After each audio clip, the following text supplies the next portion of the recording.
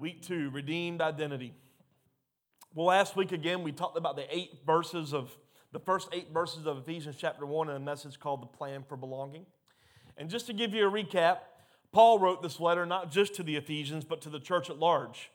Matter of fact, in the original manuscripts, Ephesians chapter 1 starts off by saying that this is a letter to the church at Ephesus, but actually in the original manuscripts, that was left blank because this wasn't a letter directed to just one people. This was a letter directed to the church at large. So essentially, when we're reading this, you could even read it as Paul writing this letter to Kyle Garrison. Paul writing this letter to the people at Savannah. This is a letter not necessarily correcting issues in the church, but talking about foundational things that we need to understand as the body of Christ. He wrote this letter and to help us to understand who we are and who we belong to, and that's going to change everything. One of the things I wanted to bring out again tonight that we talked about last week was that maturity in Christ is no longer based off of a merit system. You don't get maturity in Christ because you pray more than your neighbor. If you're basing your maturity off of how much you pray, that's a very immature form of merit system maturity. You think that because you spend more time with God, then that must mean then that you are more mature in your walk. I could make the argument that someone taking 10 minutes aside of their time could pray just as much as someone taking 4 hours, because the Bible doesn't say pray for 4 hours. The Bible says pray without ceasing. So really, we should be walking in a posture of a talk with God throughout our day, not just in one little segment. We got to get out of this merit system of earning. We've got to get out of this idea that, well, I'm a mature Christian because I go to church every single Saturday. Or some other people, weird people, on Sundays. Because we're the normal ones, right?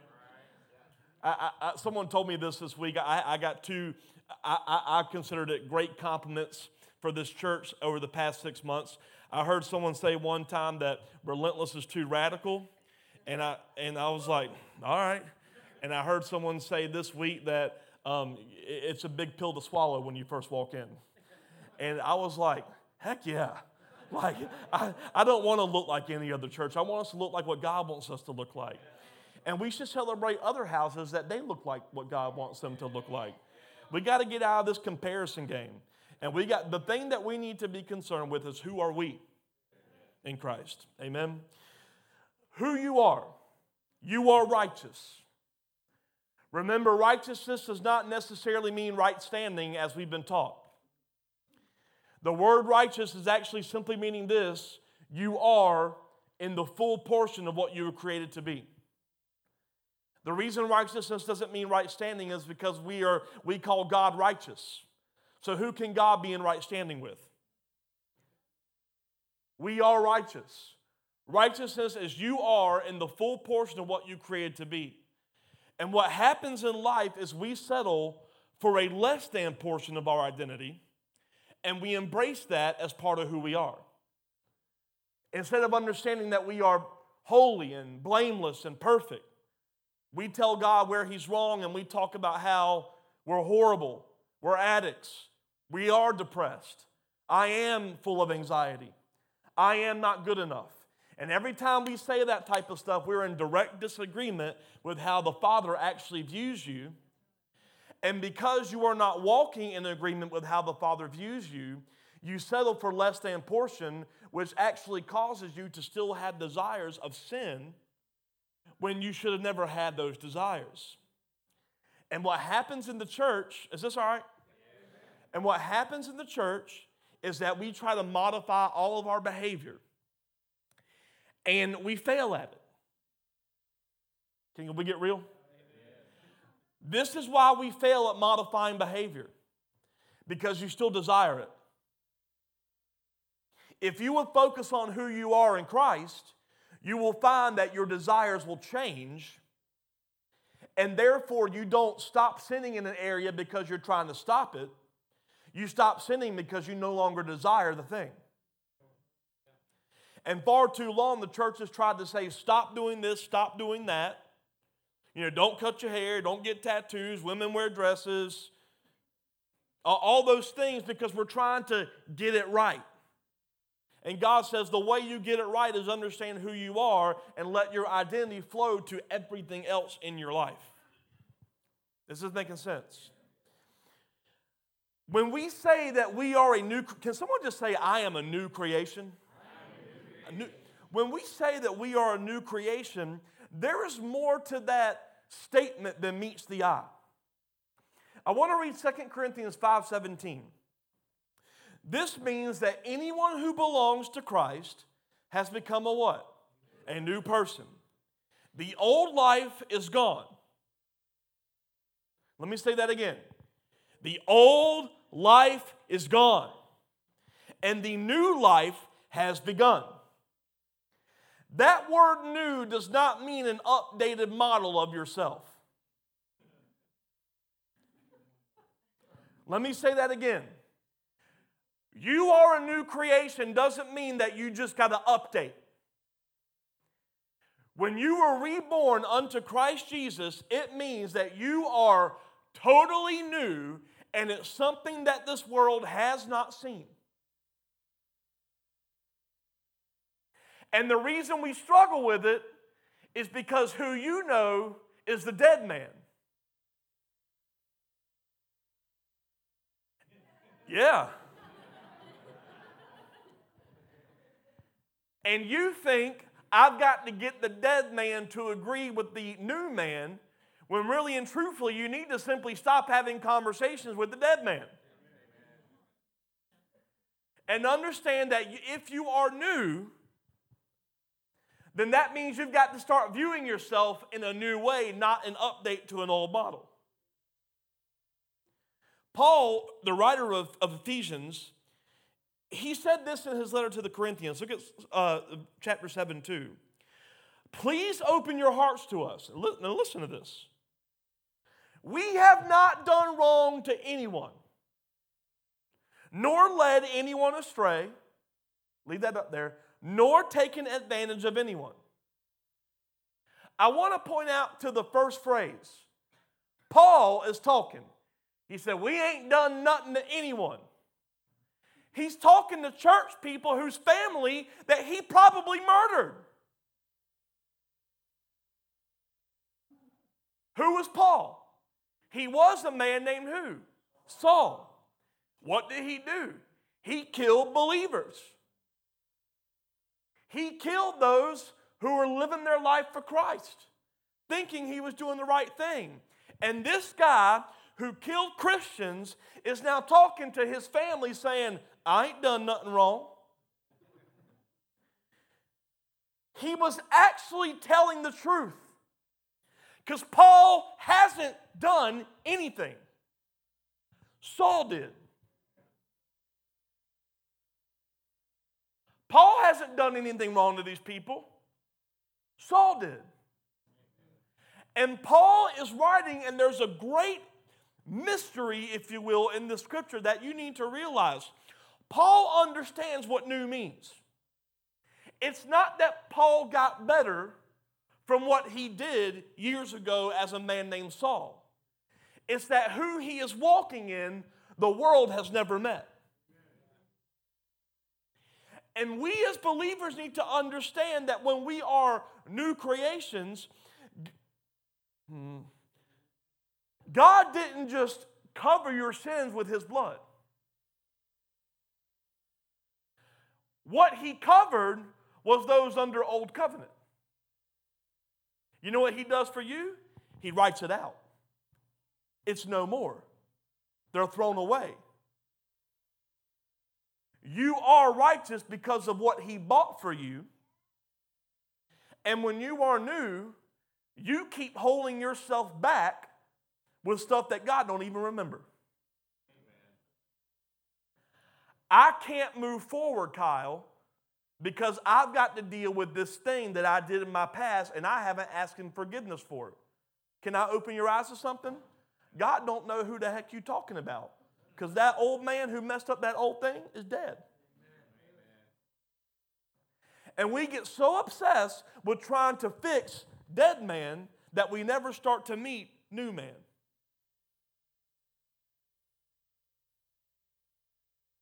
Is this okay? If we will start to understand who we are in Jesus, we will stop playing this game of let me fix what I did and let me start living as how I'm supposed to live. And the only way to meet the new man is to have a relationship with the ever-present God. Paul was not a new model of Saul. He was a version that the world had not seen.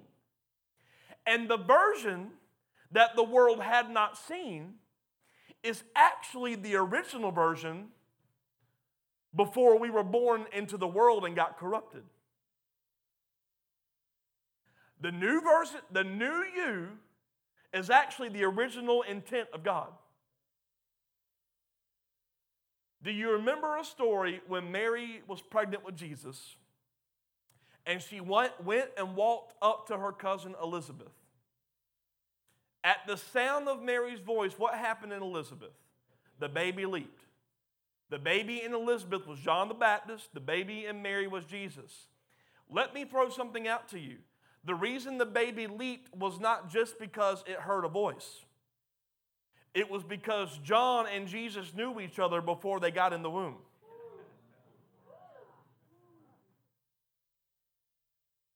Why? We had communion with the Father before we were in our mother's womb. I knew you before. So there was actually unity going on before we ever got into the world, which is why we're called to unity, because it was original identity. And what happens is, instead of trying to figure out how can we unify because we used to know each other, we find every reason to divide because you're looking at dead people instead of viewing them as new. Is this? How is it that you can choose not to be offended by people? Because you don't view them for what they're doing in old nature. You view them as they really are, even though they don't know who they are.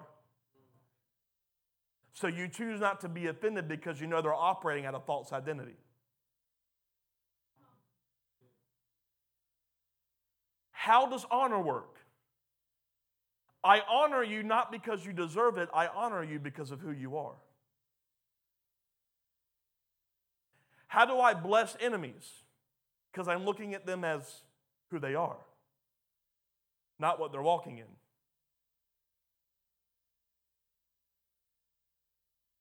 How do I honor mother and father even when mother and father don't deserve it?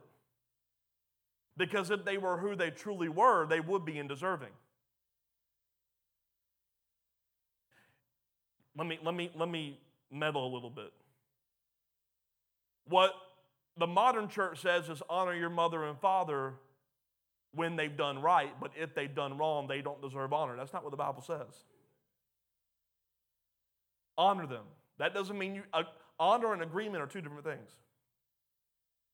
You don't have to agree with things mommy and daddy said, but you don't dishonor them by labeling them as what they're walking in because you know what their true identity should be. This is the issue with the church. We compare each other. We talk about who's mature, who's immature, who knows Scripture, who don't know Scripture, what's right, what's wrong. If we would just get lost in who we are under Him, we wouldn't have to worry about all this merit system that the church has built. We wouldn't have to worry about how do we know who is right with God and not.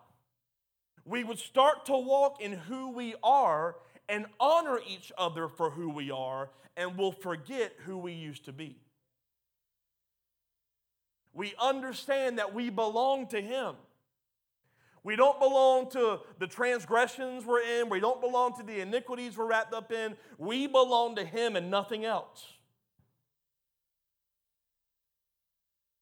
We see that we are now the full portion of the identity because Jesus bought it for us, not because we earned it. And because we're in a new identity, which is actually a restored heavenly identity, is this making sense? Then we have benefits we read last week. Because you are new in Christ, you have been blessed with every spiritual blessing in heavenly places. We read a lot of them. Because you are in Christ, you are now chosen, you are holy, you are blameless, you are adopted, you're accepted, you're redeemed, you're forgiven, you're covered in grace, wisdom, and understanding. Not you're getting to that point, you are. Why has the church not walked in any power of God? Because we're still begging Him instead of understanding who we are. God, would you please? He said, I've already done that. It's finished. Every blessing's in spiritual places. But we have been taught, ask and ask and ask and ask. I say we start thinking. God, thank you for the job. Thank you for the breakthrough. Thank you for the healing. And then people are going to look at you like you're crazy. Why are you thanking Him for healing when you still got cancer? Because I don't thank Him based off of old self.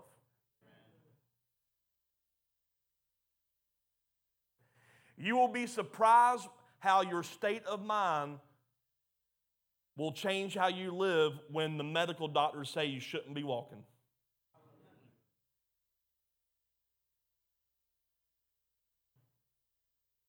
I don't even know where I'm going with this. Let me get my scripture. Ephesians chapter 1. Let's read verse 9 and 10. God has now revealed to us His mysterious will regarding Christ, which is to fulfill His own good plan. This is the plan. We still looking for the plan. He said, well, here it is right here. At the right time, He will bring everything together under the authority of Christ. Everything in heaven and on the earth. The mysterious will regarding Christ. In other words, God has revealed the why behind sending His Word that became flesh. Who is the Word that became flesh? Jesus. God said, I have revealed the mystery of why I sent this. I sent my Son, the Word, to fulfill my plan. And the way to it is salvation because of a perfect man, which was the only way to adequately redeem your identity. Let me talk for a second. I had some conversations on Facebook this week. I need to stop doing that. And I will, hold me to it, most likely. Everyone is so obsessed with this idea that God has planned everything out and everything we walk in is because He wanted it. There's truth and error in it. God has planned everything, but that doesn't mean everything is going according to His plan. Now, here's the part that if I put it on Facebook, it will cause more issues in my life. But I know I can talk to you. Jesus has always been the redemptive plan. That doesn't mean God always wanted to use the redemption plan.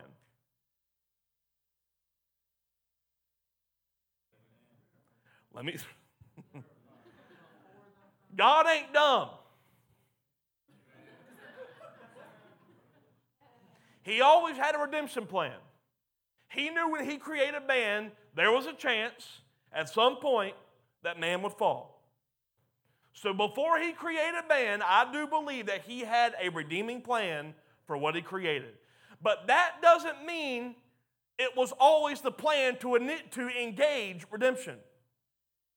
The plan was that God created Adam and Eve and they ruled, Bible over. That was the plan. God made man, man ruled, and it praised God.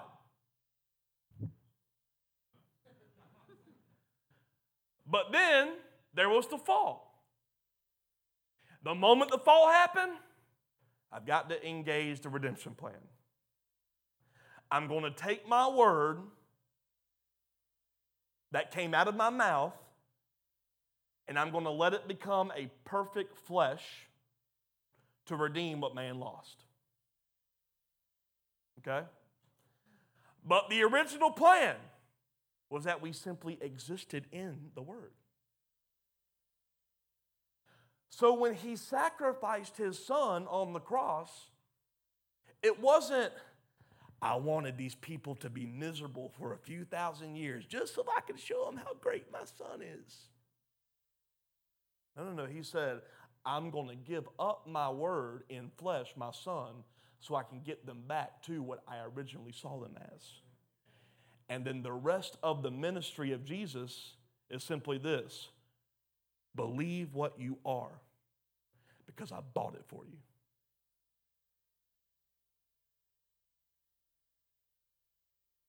Isn't it sad that most people will call that false doctrine?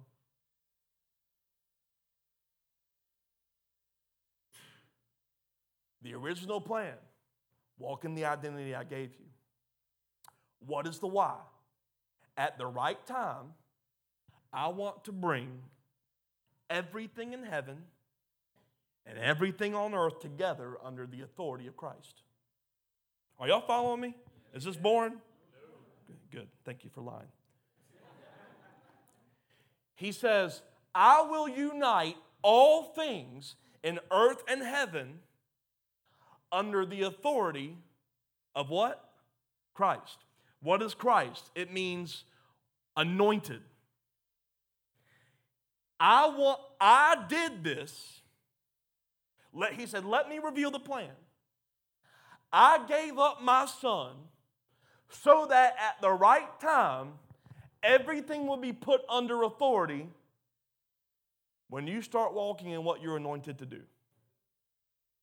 Because that's actually the original plan. What was the original plan? Adam, Eve, rule. You name the animals. You control the climate.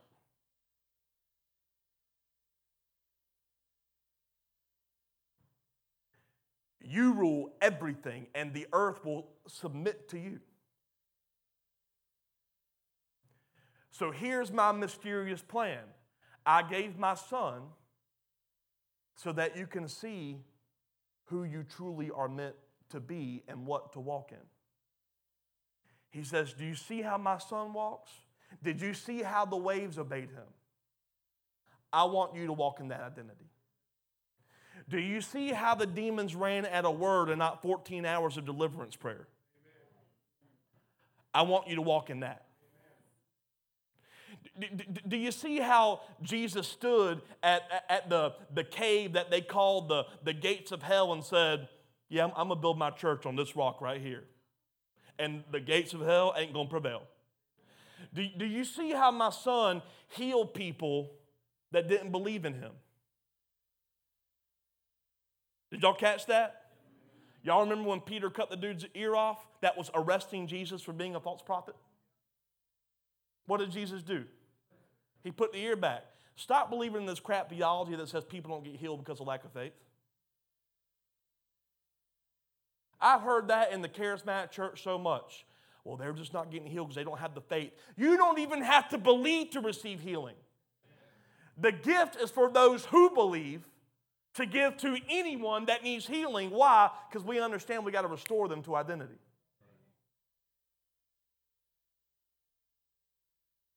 Is this too... Okay. He says, I want to unite everything in Christ. Jesus, the anointed, paid a price so that you can walk in what you're anointed for. And in that anointing, I'm going to view you as without blemish and without imperfection so that everything is brought together under anointing. How is everything brought together under anointing? You start walking in authority so that things under you have to submit. That's why in Titus and Timothy it says, pastors and elders, make sure you can manage your home before you become a pastor and elder. Why? Because your family has to be together under Christ. It's not qualify. It's you are qualified, and here are the reasons. All things are brought together under the authority of your anointing. If you're anointed with a healing gift, all things disease are brought together under the headship of Jesus, not because of necessarily 20 hours of revival prayer, but because people with healing gifts are walking in what they're anointed to do. I'll go a step further to say everyone has access to healing gift. Why don't we walk in it? We don't believe it. Because we say, but God, I can't, because you still identify with old man. Why would God allow me to teach a Bible study? You don't know my life. Neither actually does God, if you claim to be His.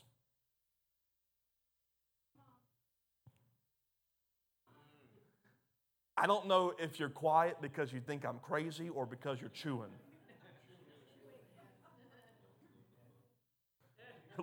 Someone said a little bit of both. The way all things happen is when we start to walk in true authority that Jesus purchased your right to walk in, even though you're not perfect.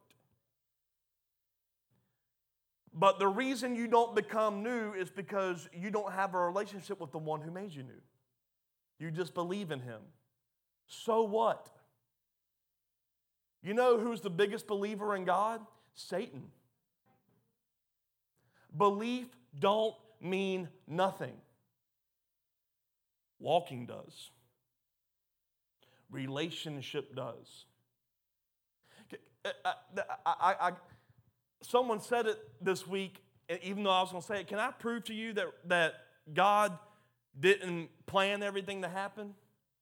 Do you really think that God said, let me make a beautiful angel and plan for him to rebel in heaven so that I have to put him into a lake of fire one day? You really think God is that inadequate? You really think that God planned for one of his angels to become evil? He didn't plan that, but he loves so well that he allows anything to have free will to choose. And if he didn't give us free will, that means he don't really love us. He said, I'm going to love you and I'm going to let you choose me. And I'll let you choose to walk without me. But like last week, why don't we like that idea? Because religion means what? Return to bondage. Religio in Latin. Return. Ligio, to bind.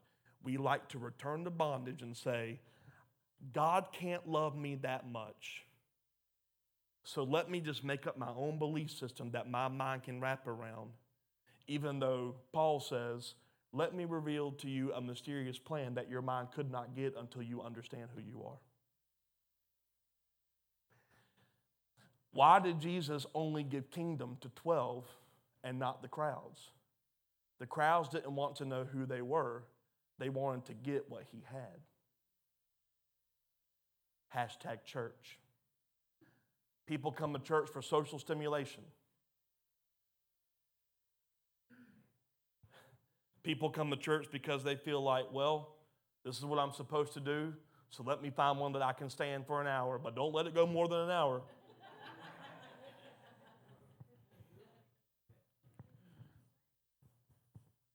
People come to church and they pick it based off of, I want to go to a church where I can get fed. You know one thing I'm loving seeing a shift in this house? I'm finding out that you guys are cooking up your own steak at home. You should not come here to get fed. You are fully equipped and identified to feed yourself. My job is to provide the menu for you to figure out what you're going to cook this week.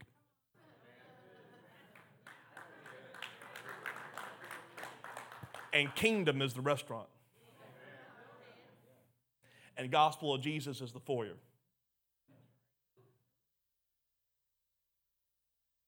Why? Jesus says, I am the door.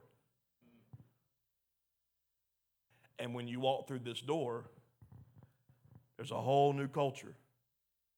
And there are many keys in the kingdom because there's all kind of different rooms in the culture. There's all kind of different stuff to chew on. And there's more of you to meet. And the more you walk in me, you'll forget about dead you.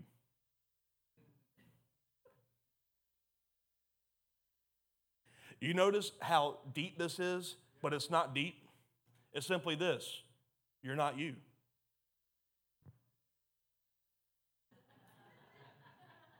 We could literally preach that for the next 10 years and people still won't get it.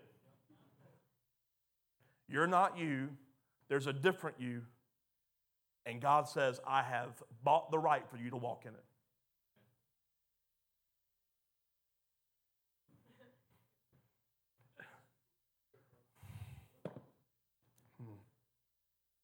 Why does creation wait for the children of God to be revealed?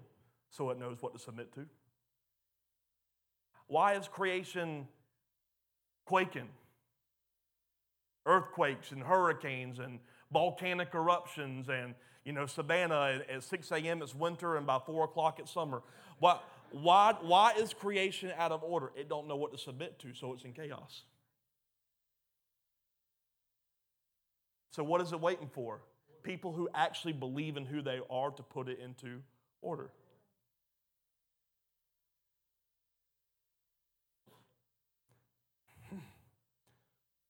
True children look perfect, holy, blameless, fully portioned for anointing because Jesus purchased it for you.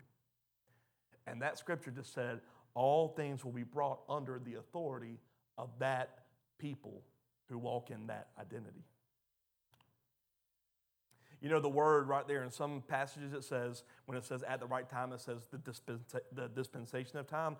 That word actually means plan or strategy. So I wrote this down. When will all that happen? When the bride walks out the strategy. Who is the bride? We are. When the bride walks out the strategy instead of settling for a posture of I am not enough, so I'll wait on heaven.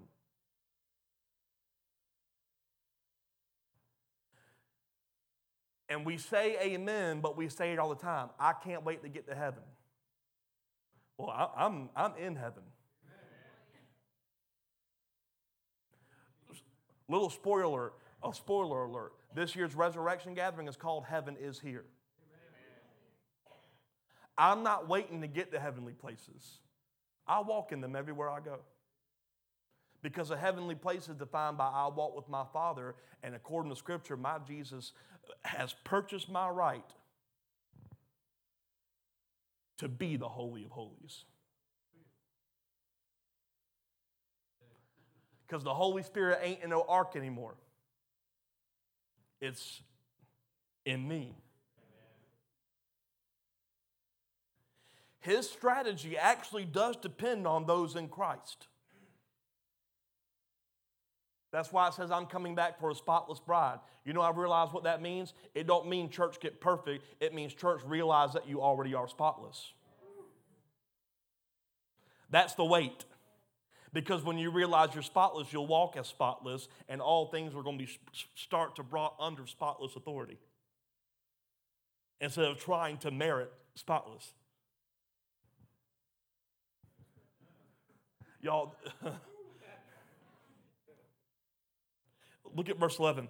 Furthermore, because we're united with Christ, we have received past tense, an inheritance from God. For he chose us in advance, and he makes everything work out according to his plan. Everything will work according to this plan. What plan? All things to be united in Christ. All things to be united under anointed function. And he says, I will make it work. Meaning he's going to form and fashion your imperfect walking with the reality of your holy and perfect identity. Not, I plan for your bad stuff to work for your good. Stop telling people it all happens for a reason. No, it happened because you did it.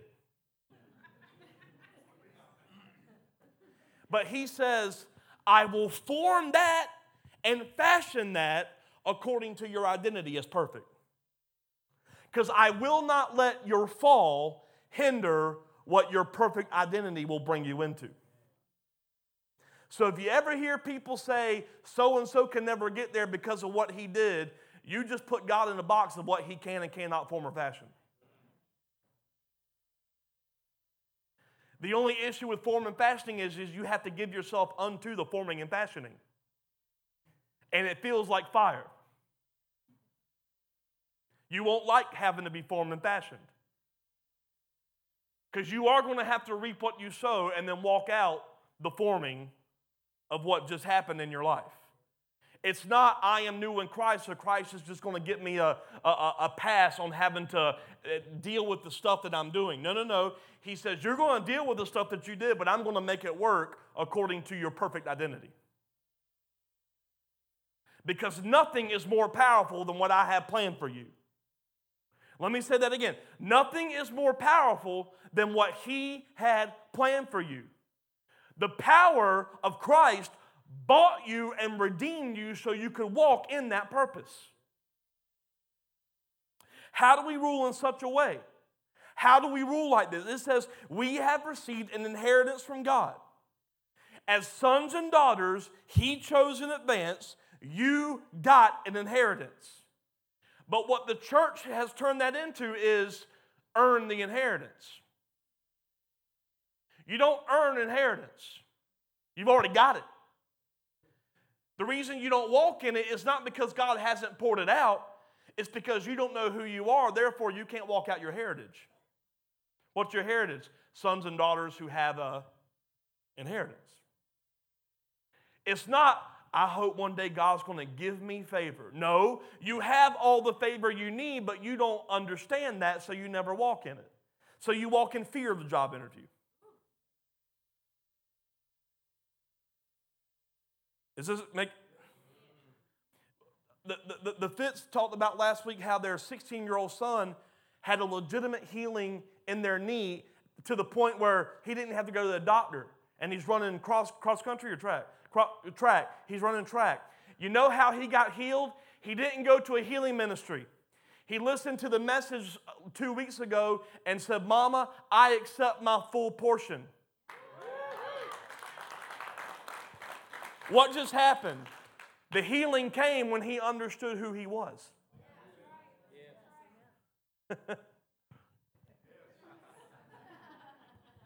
I've had such a horrible life. You don't believe who you are. You believe the crap that you lived in is you. You believe that your mistakes define you. No, they do not. Well, how do I walk it out? Just start. I am not an addict. I am not depressed, even if you still are. Just stop identifying yourself with the thing you're trying to walk out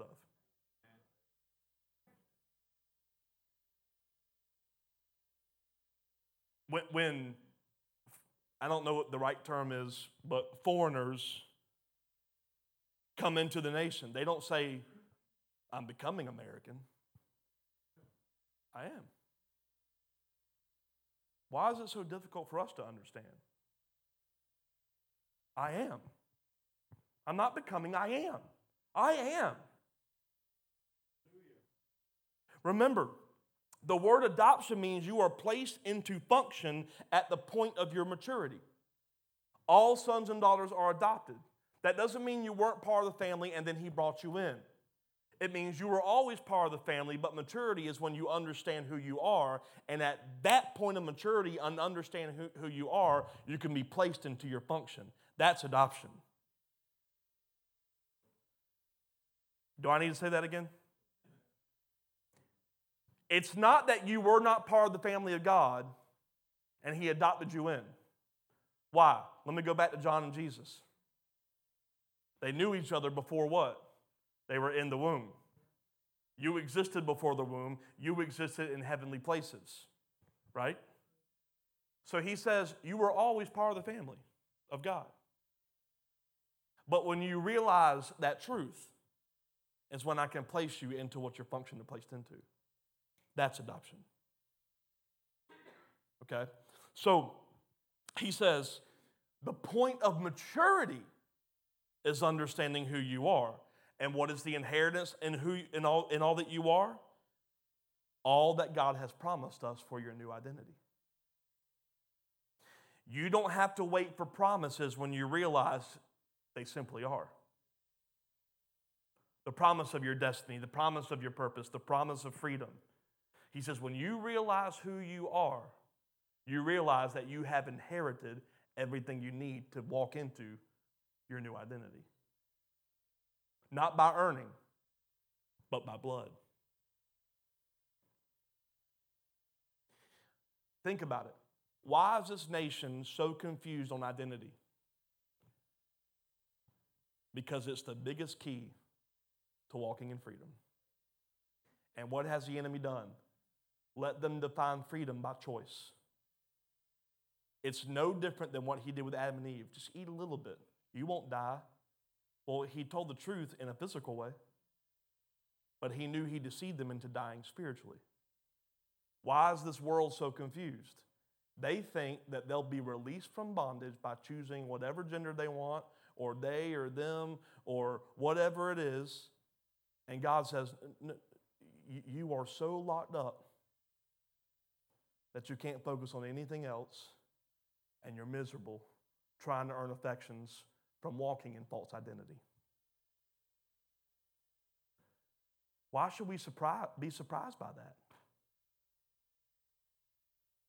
Is this enlightening? Is this helping? Okay.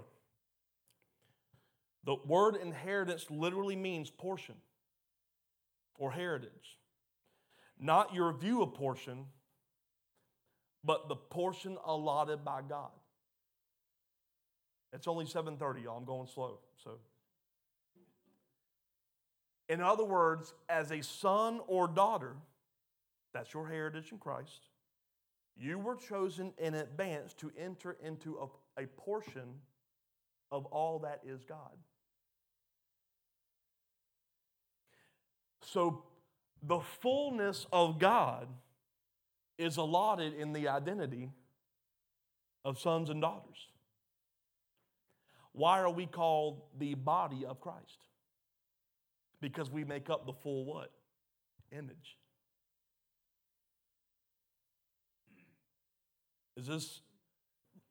Jesus said, if you've seen me, you've seen the Father. So if we are in Christ, then people should see a portion of the Father in our walk. That should be our posture. What does God look like? Well, if you've seen me, you've seen God. Now, for some of you, but in all seriousness, that's the mishap. We don't believe it, and we choose to accept who we were instead of walking in who we are. We should be able to have conversation with people and they say, can you tell me who your God is? Well, if you've seen me, you've seen my Father. You know the reason why we're embarrassed to say it? Because we're not walking in our identity. We're walking in dead man. Is dead man too harsh?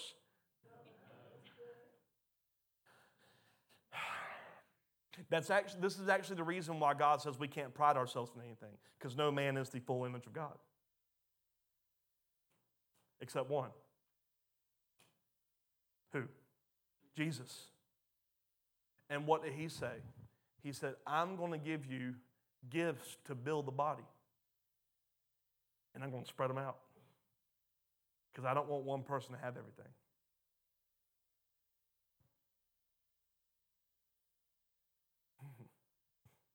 Look at verse 12. God's purpose was that we Jews who were the first to trust in Christ would bring praise and glory to God. And now you Gentiles, just to let you know, if you're not a Jew, guess what you are? You're a Gentile. You've also heard the truth, the good news that God saves you. When you believed in Christ, He identified you as His own by giving you the Holy Spirit, whom He promised long ago. Before I get into that, I'm going to focus on that last part. I didn't write this down, but I think I got some time to meddle a little bit. He identified you as His own by giving you the Holy Spirit when you believed.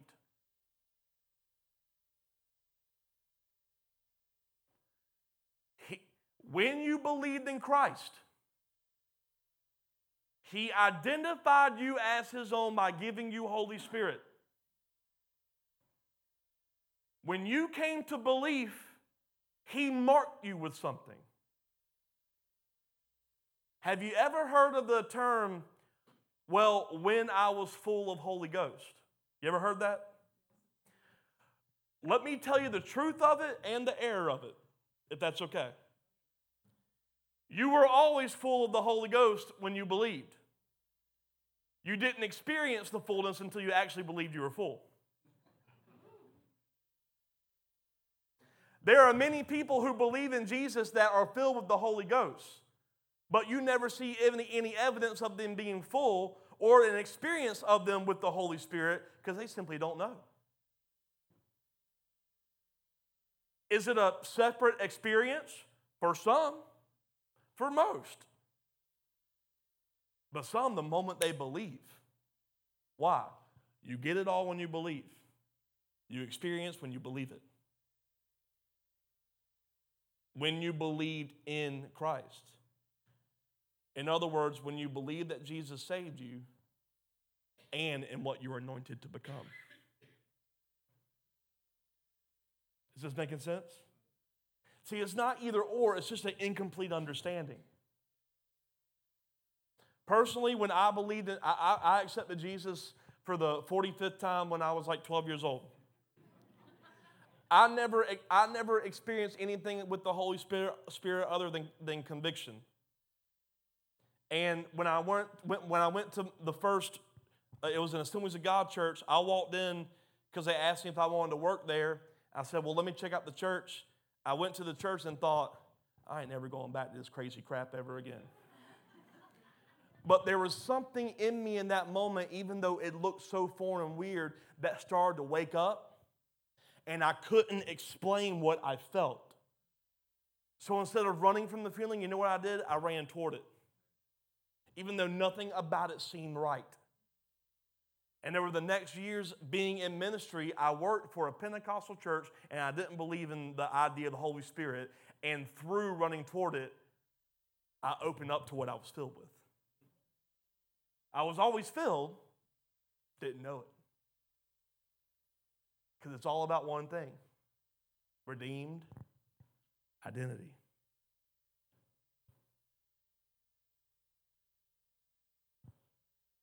Okay. So it says, God chose the Jews first. He says, all who hear and believe, he says, I chose the Jews first, and then you Gentiles, when you heard it, you're now identified as part of those that heard it. He says, there is no longer Jew or Gentile. The only thing that qualifies you is when you hear it. Can I say this? I do believe that there is an idea of the elected people. What identifies you as election? When you hear it and believe it. It's not God chose some for heaven and chose some to burn. When I hear people say that, I want to burn them. God says, the only thing that qualifies you as with me or not is when you believe in me. But you've got to walk in your new identity. It can't just be a belief system.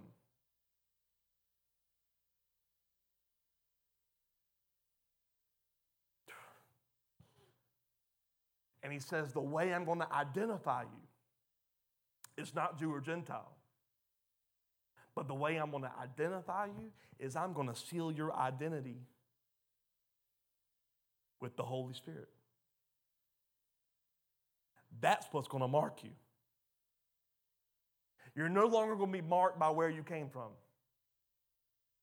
You're going to realize where you actually came from. You're not going to be marked by Jew. You're not going to be marked by Gentile. You're not going to be marked by Catholic. You're not going to be marked by Baptist. You're not going to be marked by Methodist. You're not going to be marked by non-denominational. You're not going to be marked by charismatic. You're not going to be marked by crazy people that go to 505 U.S. Highway 80. You're not going to be marked as American. You're not going to be marked as African American. You're not going to be marked as Indian. You're not going to be marked as Native American. You're marked as a son or a daughter. That's it.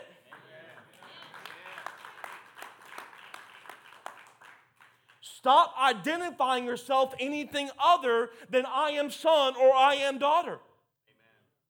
That's your mark. I am marked with the power of God. I am marked with His presence. So I'm not going to walk in my culture. I'm not going to walk in, that's my people. I'm going to walk in, I'm a son or daughter. And we all look beautiful together. And some are pale, and some are dark, and some are in between, and some have great hair, and some have no hair, and some have waterproof hair. But I'm not going to let that separate anything, because who I am is not marked by anything physical. It's marked by Holy Spirit. I am a son or daughter.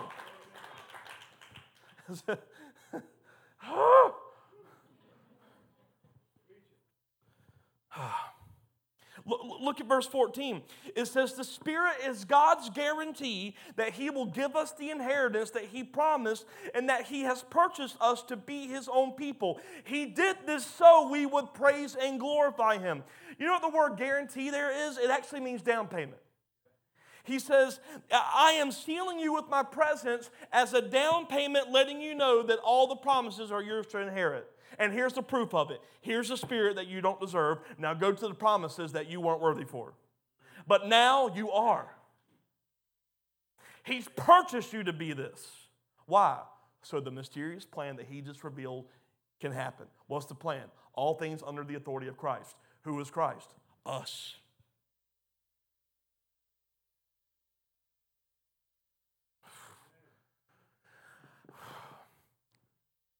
He purchased you back with the redemption plan and marked you with a guarantee that you will enter into destiny.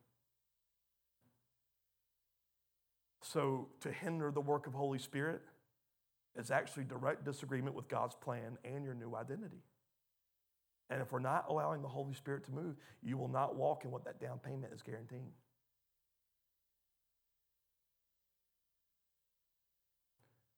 Well, how do we get to a place of the church where the Holy Spirit is going to be poured out and we're going to see crazy stuff? You want me to give you the answer to it? Long and the short of it, I don't know. And anyone that claims to know is an idiot. Let me tell you why. Because they're telling you how to get the wine they've been drinking for the past 20 years. I want new wine. You know what new wine means? No one has drank it yet. No one knows what it looks like yet. No one can write a manual on it. No one can write a book on it. It's simply this. Let's honor each other as sons and daughters and fall in love with our Father. That's it. If we could get that, we're going to start drinking a new wine that no one has ever seen, and they're going to say, you look like you're drunk. But let me talk about that a minute. When they looked at Paul, when they looked at the church in Acts and they said, you look like you drunk with wine, it's not that they were looking like they were drunk. It's they could not understand why these people loved each other so much. Why are you Jews and Gentiles all together in the same house and y'all love each other and you ain't got no needy? You ain't got to come to get a loan from the government and you're paying your taxes. How y'all got everything figured? Are y'all just drunk? So, well, we're drinking wine all right. Are y'all understanding this? We've got to understand who we are and start honoring it in each other. And we're going to get it wrong. And we're going to get it right. And who cares? One way or the other. Because we know we are all marked in a redeemed identity. Verse 15. Ever since I first heard of your strong faith in the Lord Jesus and your love for God's people everywhere, I have not stopped thanking God for you. I pray for you constantly. Why was Paul thanking God for the believers? It says when he heard their faith and their love. Faith and love are the evidence of us walking in our redeemed identity. They don't earn you kingdom assignments. They're the evidence that you're already starting to walk in them. That's why you can't wait to get more faith or let me get better at loving people. You want to know how you get better at loving people? Love people. Well, God's going to give me a new desire one day. No, he's already given you the new desire, but your eyes are blind to the desire because you're still having more relationship with the old. Not in who you truly are. Your ability to walk was redeemed at the cross, not because of fruit. Fruit of the Spirit, the evidence that you're walking according to inheritance granted because of you being marked. You actually believe what God did for you, and because you're marked as new, you start to walk. And when you start to walk, people will see faith, love, and the fruit of the Spirit. And Paul starts praying for him. He always mentions he's praying for people. I'm praying for you. What does Paul pray for? He starts praying for the body, but look at what he prays for. In verse 17, he says, asking God, the glorious Father of our Lord Jesus Christ, to give you spiritual wisdom and insight so that you might grow in your knowledge of God. What does Paul pray? God, give them spiritual wisdom and spiritual insight. Not so that they can predict the future or even discern more, but for one reason, they grow in their knowledge of God. You know what knowledge of God he's talking about? It ain't head knowledge. It's understanding who he is. And if we understand who he is, we understand who we are because we are actually made in him. So if you have the image of the Father as a judge who's mean in the Old Testament, why do you think you have the same image of your earthly dads? And then on the other side of that, if all you've seen is an earthly dad who's mean and judgmental, why is it that you are so easily placing that identity on your father? The Father hasn't changed. If you've seen Jesus, you've seen the Father. The Father is love. Jesus simply walked in his identity as a son. And then he bought the right for you to do the same thing.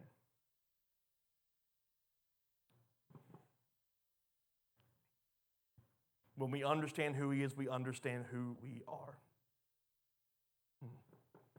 Verse 18. I pray that your hearts will be flooded with light so that you can understand the confident hope he has given to those he called, his holy people who are his rich and glorious inheritance.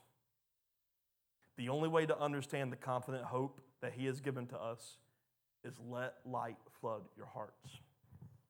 Light expels darkness. So light flooding in your heart will expel any false feeling or seeing of yourself or others. When you see yourselves and others as God sees you,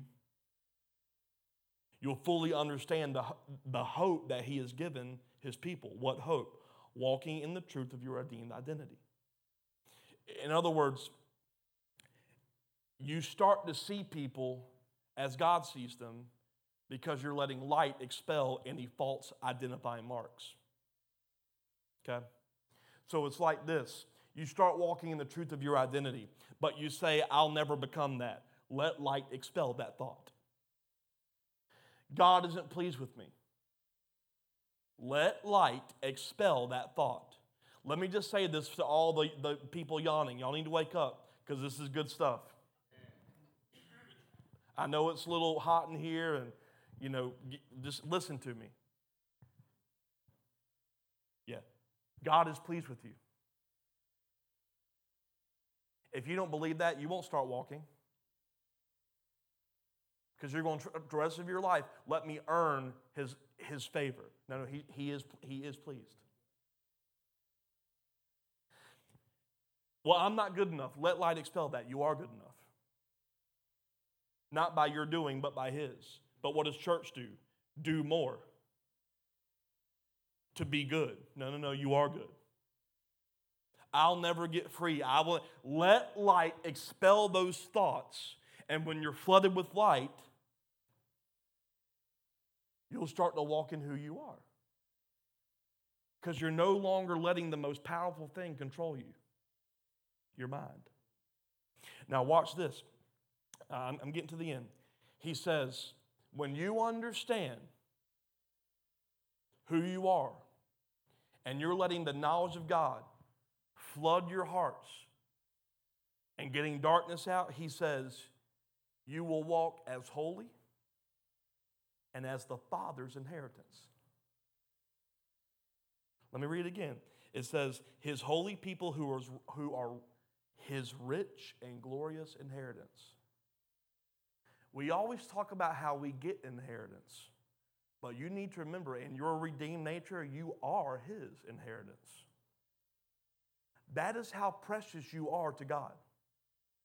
He's a jealous God. For what? His glory and his inheritance. How does he get his glory and his inheritance? In his sons and daughters. Why does he invest and pour out, the Bible says, riches of his love and wisdom and understanding and even his spirit? He's investing into his sons and daughters because he's putting stock into his inheritance. And he says, when you start walking in who you are, I take glory in what's mine. You are his inheritance. When are you going to start believing it? In verse 19, he says, I also pray that you will understand the incredible greatness of God's power for us who believe in him. This is the same mighty power that raised Christ from the dead and seated him in the place of honor at God's right hand in heavenly realms. His power is not to be known from a distance. Walking into full portion is about walking into who we are in Christ, and we have to embrace this power instead of thinking it isn't needed. We need to embrace the reality of a power that God has given you, not a power that you will get. And you need to understand that he wants to see it operate in and through you. Paul prays, understand that the power is available to all who believe. It's the same power that raised Christ from the grave to life. You want to know why I know that the church in America doesn't believe this? We shut doors during COVID. If we have the same power that took a flesh from hell to heaven, you mean to tell me that we don't have the same power to tell a disease that it cannot have us? Well, I have friends that believe in Jesus who get sick. Well, I got sick. Are you telling me? What I'm saying is realize who you are and stop giving power to things that ain't his. The biggest power in the American church, or really with people, period, is simply this: your agreement. When I had my brain tumor years ago, the biggest mistake I started to make was I have a brain tumor, and this is my brain tumor. I had to start looking at my brain tumor as a foreign object. not something that's a part of me. Maybe that's why the doctor said I wouldn't be playing piano for 6 months, but I was up in 3 weeks. Because I was not going to let something define me other than. But that's what we do. We let everything define us. I'm poor. No, you're not. He has poured out his riches on you. Well, you don't know my bank account. You don't know your identity. You know what poverty is? It ain't a checkbook, it's a spirit. Poor people can get $1 million and be poor the next week because they don't know how to do anything with $1 million. And they were proven in not being able to do anything with $1 million because they couldn't even manage 100. It's not the amount. It's what's in your mind. You know what prosperity is? I have all I need to accomplish my purpose. It's not rich, rich, rich. It's I am called to be prosperous. That means I have all I need to accomplish that God wants. So I will not let anything hold me back. You want to know how people get ahead? When they start realizing who they are and they do not let conditions define them.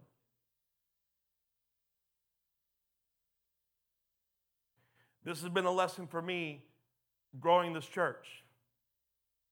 I may not have been as gifted 7 years ago, but I gave the same level of time to my preaching to 2 people as I do 100. And I will give the same time for this group of people as to whoever God is wanting me to speak to one day. Because it's not about my accolades, it's about who I am. And I'm going to walk in who I am despite my surroundings. That is understanding who you are in Christ. You don't start healing people when the church offers a healing service. You start walking in it. If you are someone who loves prayer, you pray even when the church doesn't have prayer services. And you're not waiting, well, I just need to find a new church because I'm a prayer and they don't pray.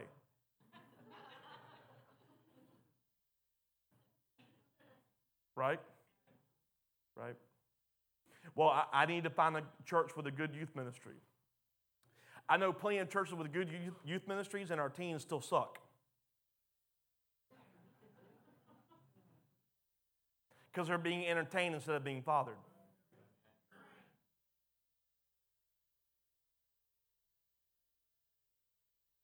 We don't need entertainment and babysitting clubs for people who can get jobs.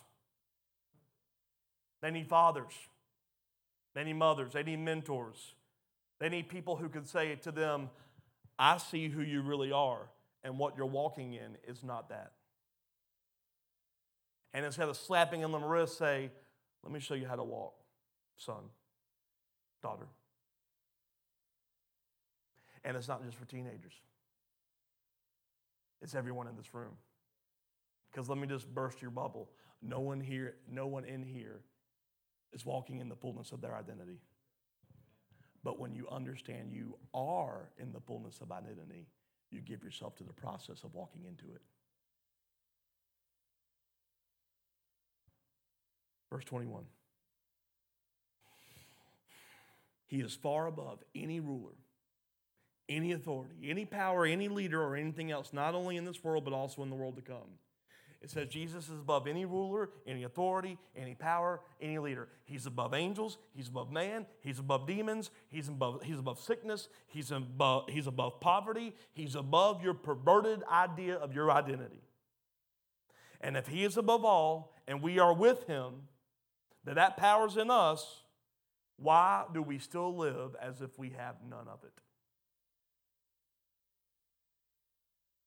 Pastor, come to my house. Tell the demons to get out. You obviously don't know who you are. Because the moment you understand you are a son or daughter of God, that means the same power that raised Christ from the dead just came out your mouth when you say get out. There is no such thing as clergy and lay people. They're sons and daughters, and we honor the function.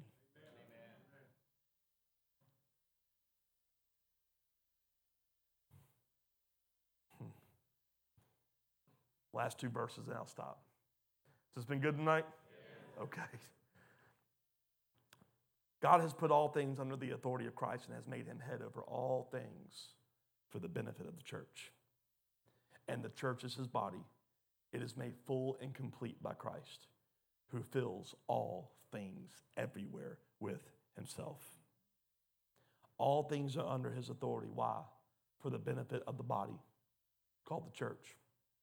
And if Jesus is the head, we have to understand that we are not complete as the body without functioning under his headship.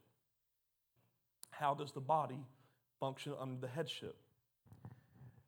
You function in who you are, not what you settled for or who you think you become. Hear me. Don't walk out of here thinking, I'm going to get there one day. Don't walk out of here thinking, man, if I could just have that kind of, if I could just do. No. You are. You want to know how you start walking as I am? Even when you have the desire, you say, that's not me. When you have that desire for that thing that you know is not of God, you speak to it. That's not me anymore. It's not, oh, it's so hard not to do it. No, it's not me. That is not who I am. You start putting words to who you truly are. And your identity will follow what you start to say you believe you are. That is not me. That is not who I am. This is who I am. I'm an overcomer. I'm covered by the blood of the Lamb. My sins are blotted out. I'm perfect. And my perfect self ain't dealing with that because that puts me in the identity of not perfect. You understand what I'm saying? That's how you put this stuff to work. When you want to get that thing, no, that's not who I am. And you start to recognize that the stuff trying to win your affections are lies. Let light pour into you and expel any false idea in your minds of what you want. The world has conditioned people to say this is what you want and this is what fulfills you. And Christ says, let light expel all that and start to walk in what I see you as. I want you to accept who you truly are. And when we start to walk in who we are, we'll start to see the plan that all things come together under the authority of the anointing in the body. That's the remnant. That's the church God is waiting on. It's not let's get people in the seats. It's let's get people to believe that they actually are redeemed.